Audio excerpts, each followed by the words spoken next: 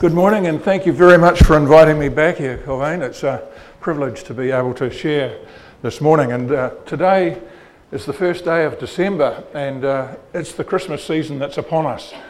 It's amazing how quickly the years go by, especially the older you get, like me. It's really quite frightening how quickly Christmas has come this year. But anyway, I wanted to talk about Christmas this morning, and there's a lot of peripheral things that are involved with it. We've got out the back there, or in the front I should say, we can see Christmas trees, we can see Christmas decorations, we have Christmas candy canes, we have Santa Claus and elves and all sorts of funny things like this that the world uses to try and deflect away from what the real meaning of Christmas is. And this morning I just wanted to focus in on what Christmas is, and is it for real? Can we rely on what the Bible says about the birth of Christ and who he was? Now, I apologise if I'm standing in the way of these people here, but I hope you can all see. Is that all right? Okay, good. In Luke chapter 24, verse 44, these are the words that the Lord Jesus said. He said to his disciples, "This is what I told you while I was still with you. Everything must be fulfilled that is written about me in the law of Moses, the prophets, and the Psalms." So what Jesus is saying to us this morning is, I have fulfilled all those things that the prophets, the psalmists, and the book of the law of Moses foretold about me. And so we're going to look this morning at some of the evidence. Now, one of the things that confuses people is December the 25th. Why on earth do we have Christmas on the 25th? Well, why do we celebrate the Queen's birthday on the first Monday of was it June, isn't it? Something like that. Well, we don't know exactly when his birth date was, but we celebrate it because the world celebrates it on the 25th of December. So it might not be his real birth date, but that doesn't matter. The point is that we can focus on this one who is our Saviour, the one who God gave, and he came into this world, and he was born in a manger born in a stable and laid in a manger more than 2,000 years ago. It's an amazing story. And so we're going to investigate some of the events this morning and some of the evidence and proofs, if you like, of what the Bible has to say about the birth of Christ. We're going to investigate the events of Christmas and see if this baby Jesus who was born on this day is indeed the Messiah, the Christ. We'll begin by looking at some of the prophetic things that were fulfilled, and then we're going to look at some of the archaeological discoveries that have been made in recent times to prove the accuracy of the eyewitness accounts of the scriptures that we read. You know, this baby Jesus who was born in a stable and laid in a manger, he grew up to become an amazing man. And he made some outrageous claims about himself. But who was the man behind these claims? And if you've thought about that before, you're not the first one that have asked, who is this man? In Mark chapter 4, verse 41, the disciples asked this question, who is this man? Even the wind and waves obey him. In Luke chapter 5, verse 21, the Pharisees asked, who is this man? Who can forgive sins but God alone? In Luke 9, verse 9, Herod asked, who is this man of whom I hear such things? In Matthew 16, verse 15, Jesus said to his disciples, but who do you say I am? He's asking you this morning, who do you think he is? Who do you say he is? The Lord Jesus put everything on the line when he said concerning himself, this is what I told you while I was with you. Everything must be fulfilled as that is written about me in the law of Moses and the prophets and the Psalms. He's using this as a proof of who he was, that he claimed to be. He claimed to be the Son of God, so what proof did he offer? He offered the fulfillment of prophecy. So let's investigate some of these prophecies that were fulfilled by the Lord Jesus' birth. Matthew 1 verse 23 says, behold, the virgin shall be with child and bear a son, and they shall call his name Emmanuel, which is translated, God is with us. This is a reference to the birth of Jesus, and Matthew cited a specific prophecy that was made by Isaiah more than 700 years beforehand. In Isaiah 7 verse 14 it says, therefore the Lord himself will give you a sign. Behold, the virgin shall conceive and bear a son, and shall call his name Emmanuel. So there's the first one. He was born of a virgin. The second we see in Matthew 2 verse 3, after the birth of Christ, the Magi arrived in Jerusalem, and Herod gathered the chief priests and scribes and asked them where the Messiah was going to be born. And they responded by citing an Old Testament prophecy pinpointing Bethlehem as the birthplace of the Messiah. And it says in Matthew chapter 2 verse 6, which compares back to Micah chapter 5 verse 2, it says, "But you, Bethlehem, in the land of Judah, are by no means the least among the rulers of Judah, for out of you will come a ruler who will shepherd my people Israel." See, Herod's murderous response to this was the slaughtering of the young children, the young boys, I should say, in Bethlehem. And that led to the fulfillment of another prophecy. And by the way, people will say to you that there's no evidence in history that there were children killed by Herod in Bethlehem. Well, we often think that there was this massive slaughter. How big do you think Bethlehem was when Christ was born there? It was only probably 500 or so people. But how many children under 2 years of age would there have been? Maybe 20 or so, I don't know. But there would have been a number of them, but it wouldn't have made big headlines in those days because Herod was a murderous tyke. He even killed his own family. So it was nothing unusual in what he did, but it brought about this fulfillment of the prophet Jeremiah. A voice was heard in Ramah, lamentation, weeping and great mourning. Rachel weeping for her children, refusing to be comforted because they are no more.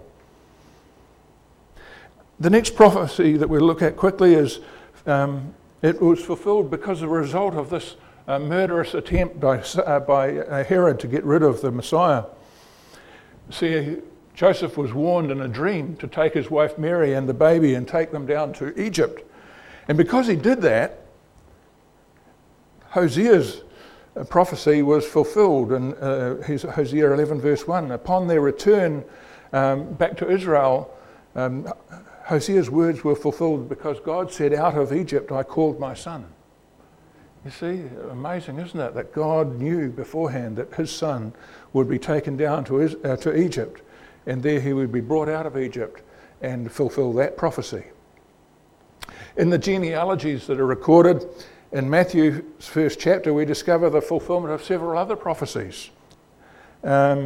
We see that Jesus was from the line of Abraham, from the line of Jacob, from the line of Judah, from the line of Jesse and David, but that's not all.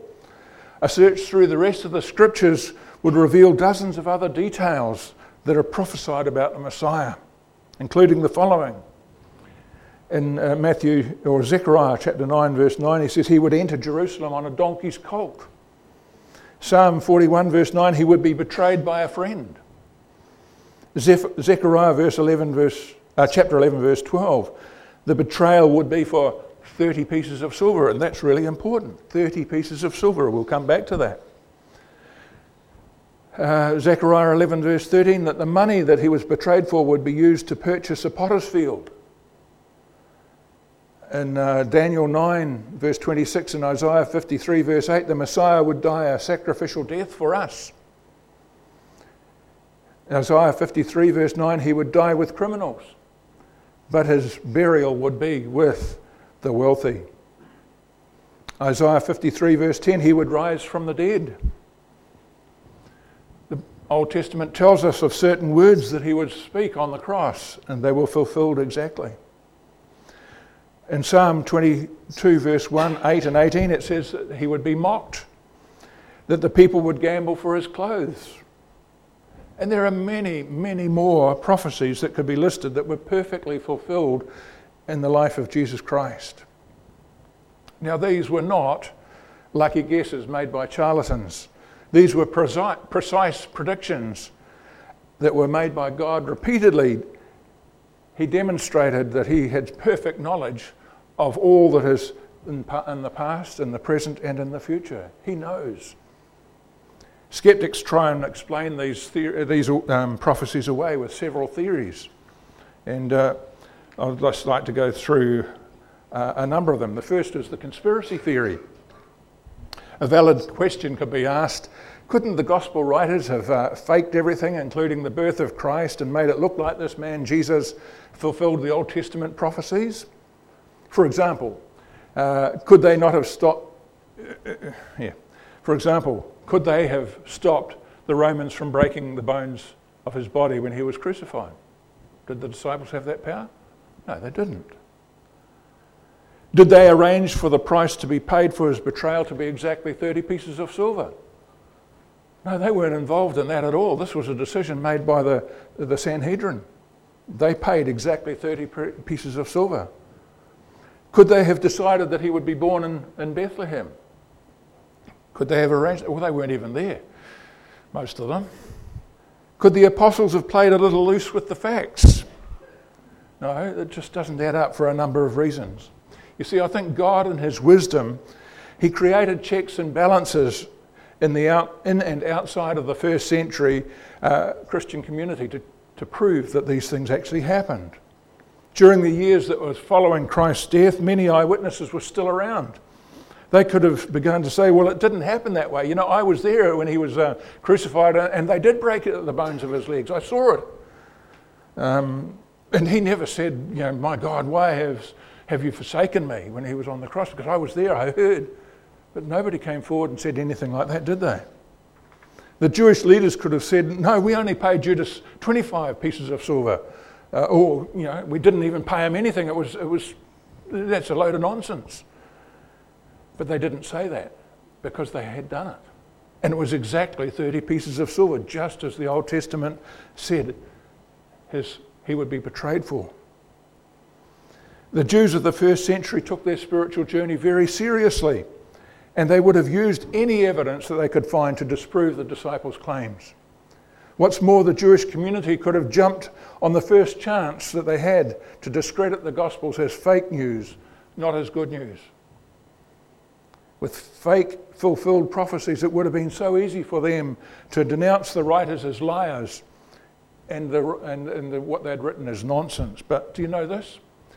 The Jewish Talmud, it mentions Jesus Christ many times. Now, the Jewish Talmud was the record of what was decided by the Sanhedrin and the decisions that they were making regarding to the interpretation of the law and the history and different things that were happening around in the Sanhedrin. And although it mentions Jesus Christ many times, not once does it make the claim that the fulfilled prophecies connected with him were falsified in any way at all. Not once. No, the conspiracy fails to explain fulfilled prophecy. So another line of thought that the skeptics raise is the counterfeit example, or the assumption that it was all counterfeit. Well, believe it or not, some of the skeptics really believe that Jesus simply manipulated his life in a way to fulfill the prophecies. For example, Jesus could have read in Zechariah that the Messiah was to come into Jerusalem riding on a donkey.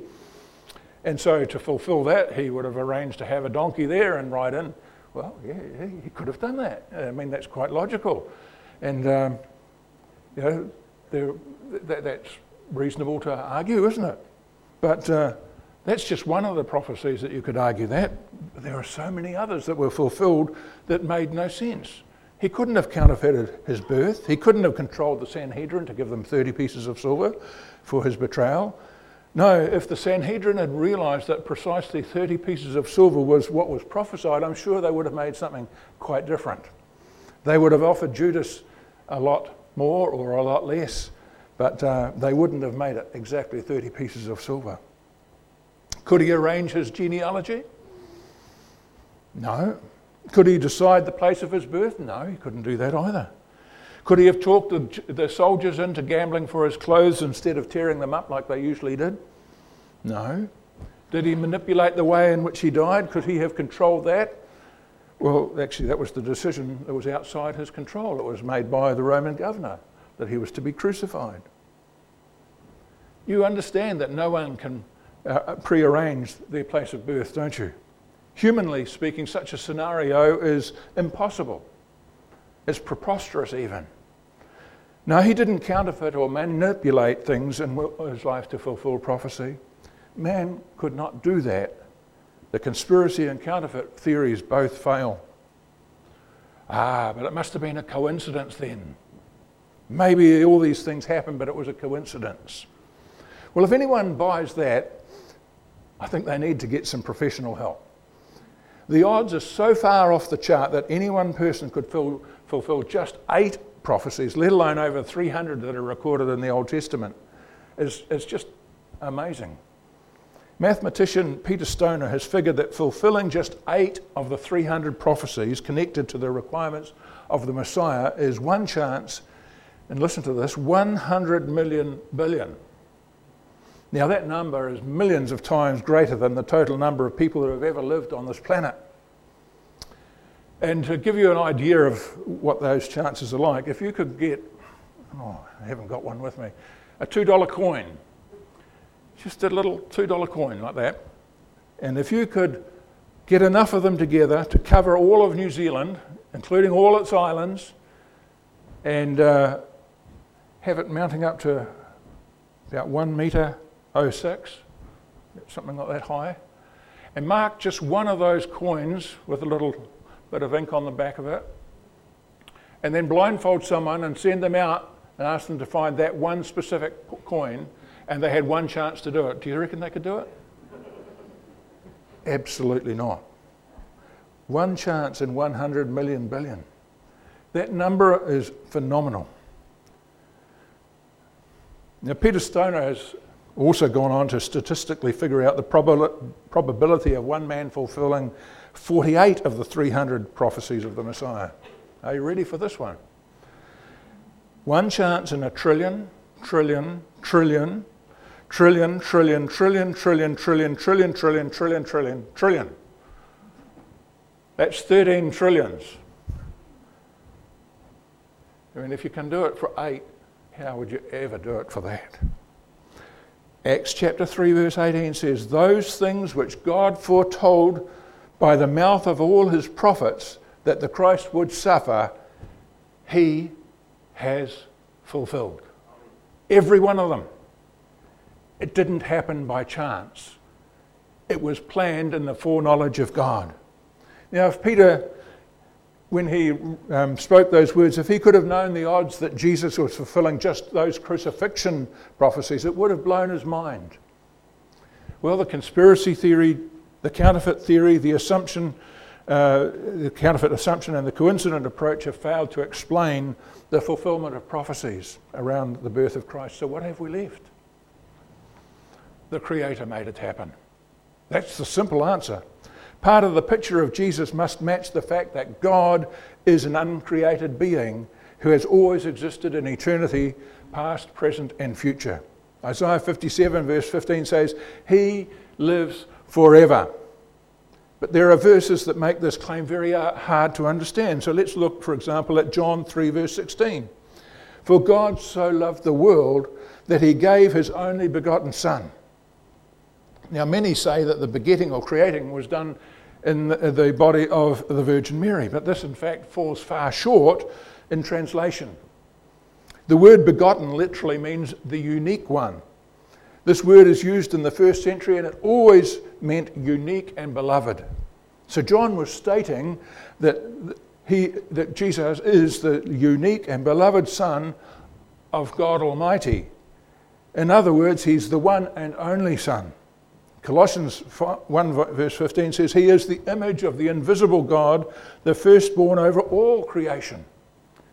Now, in the Old Testament, most scholars believe that this phrase, firstborn, was connected to the law of succession. That is, that the firstborn male received the largest portion of the family inheritance. It would have been quite nice if that still applied today, but it doesn't. And my father died just about 2 years ago, nearly a year and a half ago, and we just received his inheritance very recently, and I got the same amount as all my brothers and sister. And, that's fair. But in the days that was written, the eldest son got the double proportion.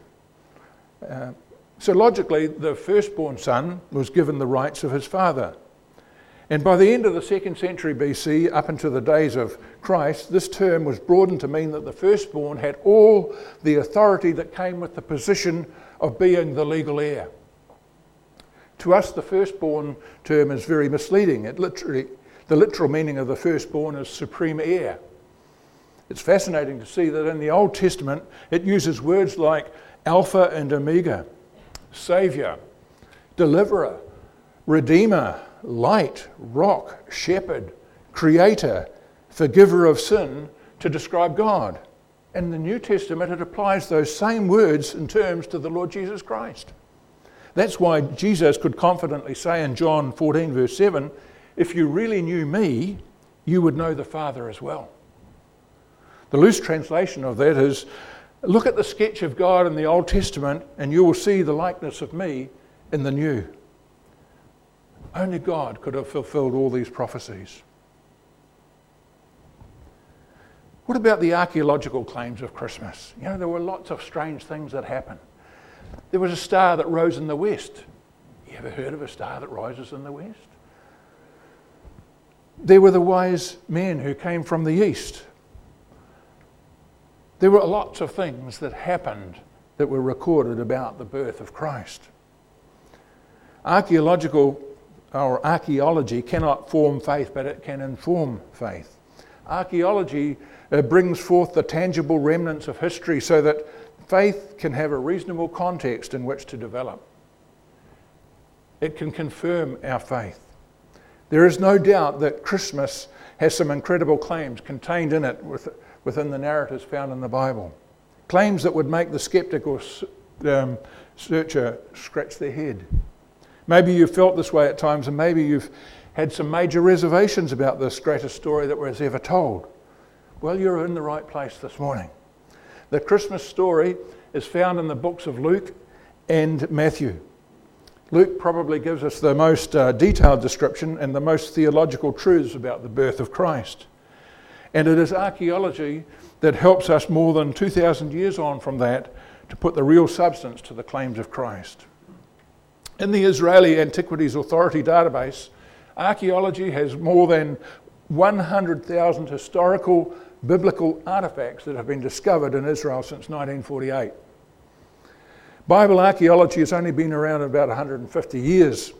Before that, it was treasure hunters that dangerously searched for the history, and we better put that next one up if I've got it.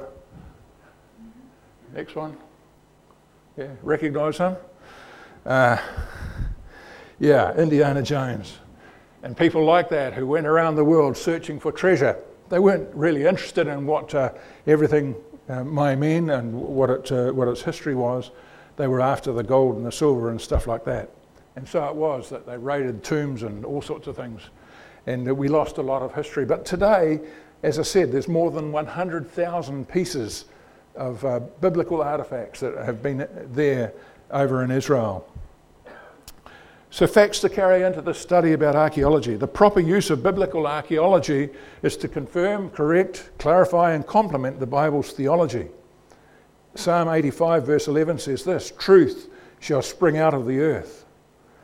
There will always be a battle between the facts and faith. The early church fathers, or the early church father Tertullian, wrote, I do not understand in order to believe, I believe in order to understand. John McRae, he wrote the Handbook on Biblical Archaeology. He studied Hebrew at Vanderbilt University of Divinity and the University of Chicago, and he's now a professor of New Testament archaeology at Wheaton College in the United States. In his masterpiece, Archaeology in the New Testament, he writes this. Listen to what he says. Archaeology has not produced anything that is unequivocally a contradiction of the Bible. On the contrary, there have been many opinions of skeptical scholars that have become codified into fact over the years. Habakkuk chapter 2 verse 11 says, the stones of the wall will cry out and the beams of the woodwork will echo it. It's almost as if we are able to touch and feel the first century ourselves. A good example of this is found in Caesarea, a seaport of Herod's that contained a massive harbour. The first century Jewish historian Josephus recorded about this harbour as being as big as the harbour in Athens.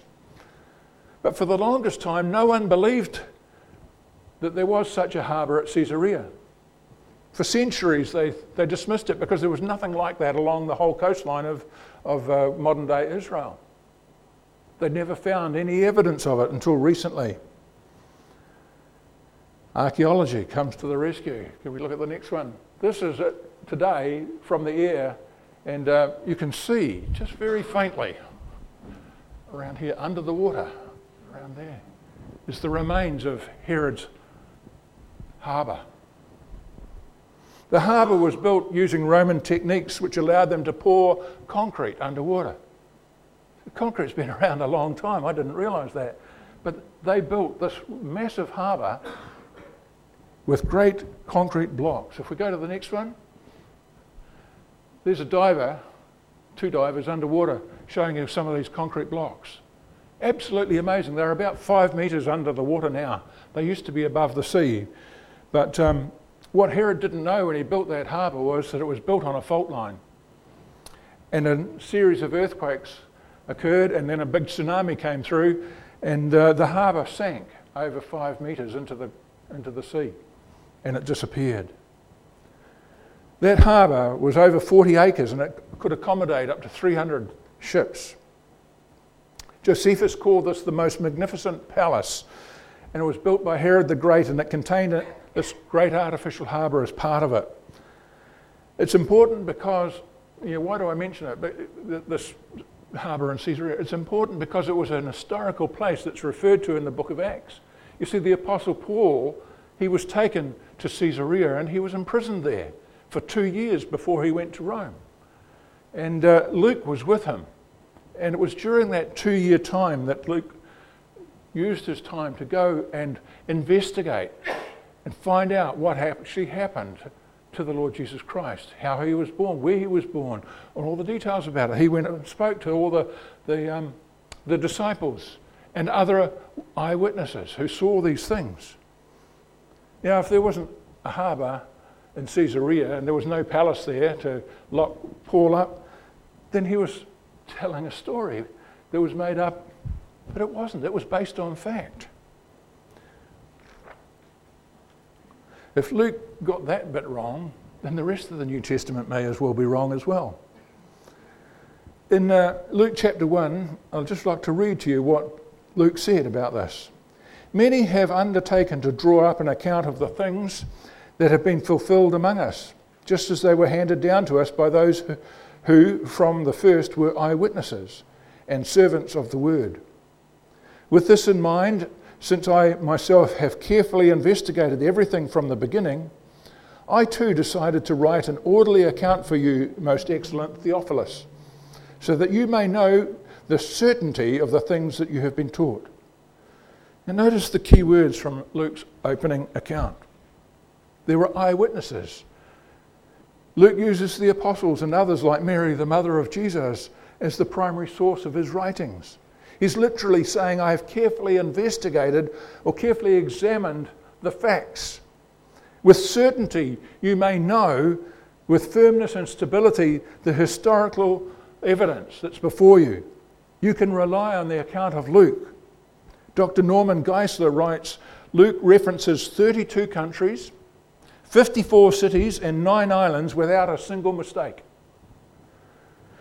Dr. Bruce Metzger of Princeton Theological Seminary writes this: there are an unprecedented number of New Testament manuscripts that can be dated extremely close to the original writings. The New Testament is 99.5% free of textual discrepancies, with no major Christian doctrines in doubt. Dr. Gary Habermas writes in his book, The Historical Jesus, one expert documented 39 ancient historical or non-biblical sources that corroborate more than 100 facts concerning Jesus' life, teaching, crucifixion, and resurrection. This is important because remember Caesarea. It was a place, a real place. Luke was with Paul on most of his missionary journeys, and Paul was imprisoned in this fortress at Caesarea for 2 years. Now, a lot of people say that Luke, when he was writing this, as Paul's defence when he was to appear before Caesar. And so this was an account of the basis of the Christian faith. And so he wrote the book of Luke and the book of Acts to demonstrate to Caesar the reasonable and responsibility that Paul had for all the things that he did and said and taught. During those 2 years, Luke had plenty of time to go and visit and research and investigate the story of Christmas and the claims that were made around that. In Luke chapter 3, verse 1, it says this: "In the 15th year of the reign of Tiberius Caesar, when Pontius Pilate was the governor of Judea, Herod was tetrarch of Galilee, his brother Philip was tetrarch of Iturea, and Lysanias was tetrarch of Abilene." Now, for the longest time, scholars laughed that Luke mentioned this guy, Lysanias, because all history knew that Lysanias lived more than 50 years before in Greece. So you couldn't possibly have been in Palestine or in Israel as Lysanias, tetrarch of Abilene. But all that changed when archaeology stepped in and found an inscription with the names Lysanias, and if you'd like to put the next one up, should have it. There it is there. A coin was found, and it had the name Lysanias, the joint ruler of Damascus during the life of Christ. Isn't that amazing? There was no other evidence anywhere else except in the Bible, and Luke was correct. They discovered this coin and they knew with certainty that the Bible was correct in this small detail. Now, if Luke got it right in a small detail like this, then we can rely on the rest of it, can't we?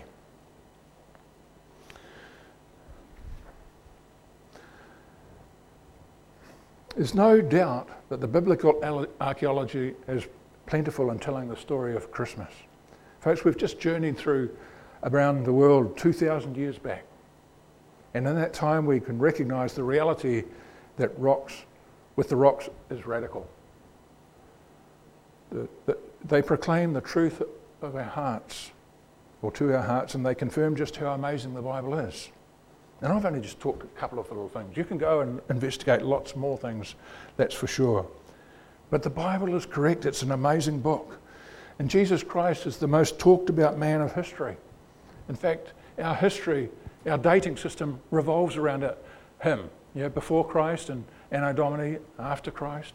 They want to change that, of course. It's now before the Common Era and things like that, because they want to deny the existence of this man, Jesus Christ. We can rely on the biblical account. Did he enter this world as a fulfillment of prophecy, as the eyewitnesses attest? God so loved the world, that is you and I, that he gave his one and only Son for us. He came to give his life as a ransom.